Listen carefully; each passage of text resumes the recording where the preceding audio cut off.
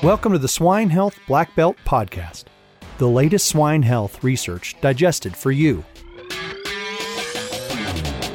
We want to thank the innovative companies and products whose support and trust make this podcast possible. Boehringer Ingelheim. Elanco. Get your full value from start to finish with Elanco. Essential Ag Solutions, bringing innovative science-based solutions to livestock producers. Healthy Climate Monitor. We give you insight, and you get control. Find us at healthyclimatemonitor.com. L-Biotics, the postbiotic pioneer that helps maintain a healthy gut in pigs. United Animal Health, scientifically better. Learn more at unitedanh.com. Welcome to the Swine Health Black Belt Podcast, the latest swine health research digested for you. My name is Dr. Clayton Johnson, and I'm the host of the podcast. Joining me on today's episode is Dr. Donna Drebes. Donna is a production veterinarian with Seaboard Foods based out of Oklahoma. Donna, welcome to the podcast. Thank you very much for joining us. Why don't you start with a little introduction for the audience? Tell them a little bit about yourself. Yes, so I am a 2017 grad from the University of Minnesota. Started with Seaboard right after graduation and I've been down in the Oklahoma Panhandle since. I work, like you said, for Seaboard Foods, and since I'm in Guyman, I also work with locations in Colorado, Kansas, Texas, and Oklahoma.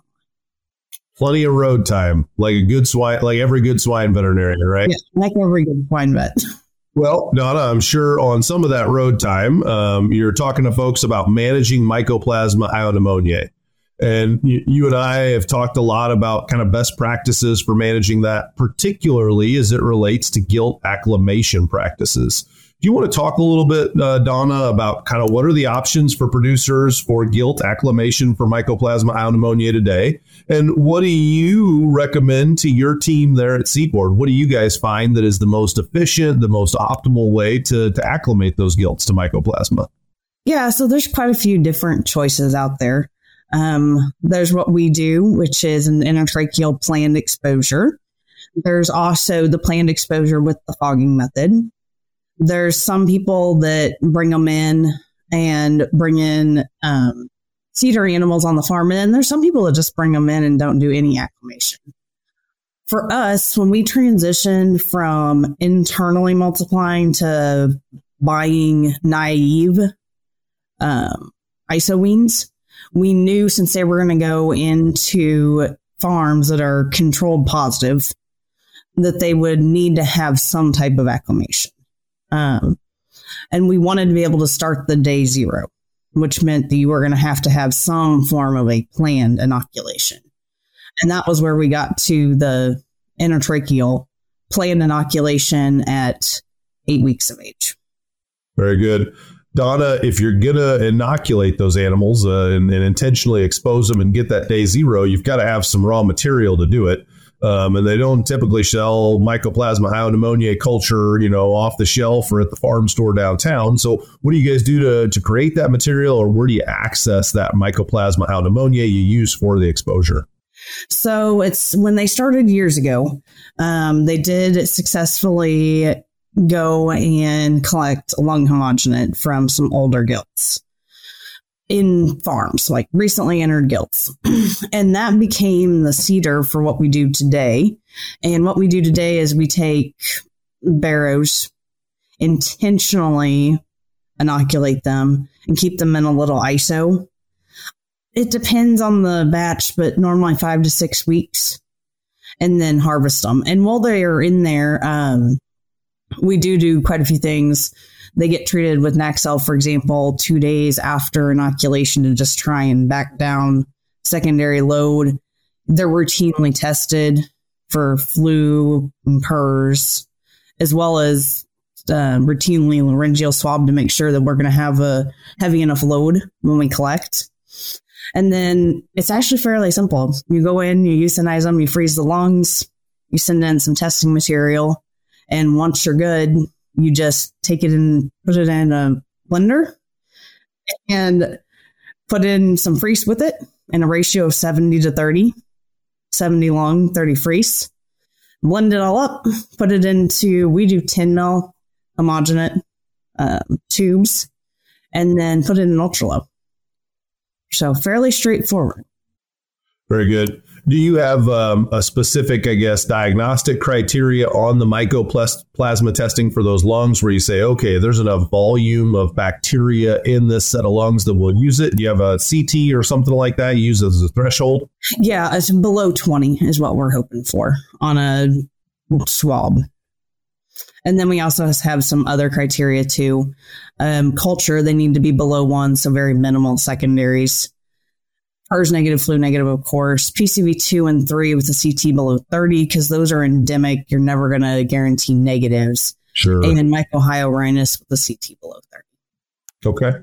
And you mentioned specific media that's very good for mycoplasma for producers considering doing this. I would highly recommend they use that media. You want to mention that media you use to kind of dilute out the lung tissue?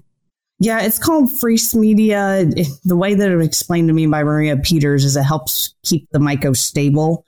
And it's available at ISU, in about any diagnostic lab. They'll work with you and be able to find the source. Yep. Very good. And I can't take credit for that protocol. That protocol was started by Dr. Rebecca Robbins when she was here with the help of Maria Peters and Alicia Buttlock. And there is a proceedings paper from ASV that has the details of homogenate production. But that was a really quick overview. Yeah, perfect. So we've got our homogenate. What's the next step, Donna? So the next step is you're going to go in and you're going to intratracheally inoculate these girls. And we do a very specific mixture. You can't overdo it. We learned that in the beginning. So you want to take one of your 10 cc homogenates, thaw it, and then add in 360 cc's of the freeze in a plastic bag, very gently mix. And then take syringes with catheters and give them a 4.5 cc dose. And we normally do 1 pig per pen in our nurseries. And just because of how our nurseries are set up, that ends up being about 78 head per lot. So it's about 1 seeder per nursery pen. 10% of the population is how I looked at it. 10% of the population, they get exposed, and we count on that 10% to be infected, shed, and then transmit to the rest of the population. Yeah, and we do monitor that process just to make sure our homogenate's still good. Once a month, they go in and get the lot that was 35 days post-inoculation, and they'll do tracheal swabs, and you expect 100% positive. It's very rare that you don't have 100% positive. You may get 90% positive, 10% suspect, but I would tell you if you get below 80, you need to go and start looking at what happened. And the most common things are whoever did your sample collection did not go deep enough. Okay. And I've also had some people who thought that they needed to disinfect the equipment between pigs. Sure. Somewhat contraindicated in this particular situation. I've had that happen a couple of times. So how hard is it to do intratracheal inoculation of a growing gilt, Donna? It's actually very simple. I would tell you that our daily farm staff does this after training. And their training is my vet assistant will go in, will snare an animal. She will show them all the anatomical locations and show them how to do a few. And there's a very distinctive, you'll know you're in the right place because there's a very distinctive change in voice. Yeah. They're screaming and they go, it just changes. So you know you're in the right spot. Like a little whistle almost. Yeah. And then go ahead and inoculate them, pull it out, and you're done. And that's one of the reasons we like it, is the fact that anybody can be trained to do it. Imagine being able to monitor your animals and farm climate remotely. The Healthy Climate Monitor combines camera and sensor data, and they will give you real-time insight into behavior, temperature, CO2, relative humidity, ammonia, and air pressure, light intensity, and particulate matter. We give you insight, and you get control. Find us at healthyclimatemonitor.com.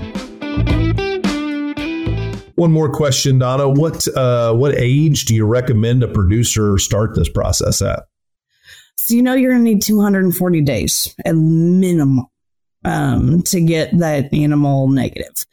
So we have made an in-house autogenous product. The autogenous product has ASUS, which was the most common secondary we were seeing post-exposure, and then the myco strain that we exposed to. Mm-hmm. So they get 2 doses of that. They get one at 4 weeks of age, one at 6 weeks of age, and then they get their actual live exposure at 8 weeks of age. And I would strongly recommend, if you consider doing this, that you do look at an autogenous. It was very beneficial in our case. Very good. United Animal Health has been innovating nutrition that feeds the animals that feed the world since 1956. Now a multinational ag biosciences company, we help people impact the health of their animals with less labor, less variation, less drag, less challenge, and less natural resources. Learn more at unitedanh.com. Well, thank you very much for sharing all that information, Donna. Very good information, very practical, and for producers that are in that do-nothing camp, for sure, if you're bringing in a myco-naive gilt, that's probably something you want to take a look at. Mm-hmm. Thanks for coming on the show, Donna. To our audience, thanks for listening to the Swine Health Black Belt podcast. Please check out our website at swinehealthblackbelt.com, and don't forget to subscribe to the podcast so you don't miss out on our next episode. Thanks for joining us, and we'll see you next week. Hey everybody, we're always searching for the latest and greatest research to share each week. If you have a swine health related research trial and would like to come on the show and talk about it, share it with us, please feel free to email the research to hello@wisenetics.com. That's HELLO@WISENETIX.com.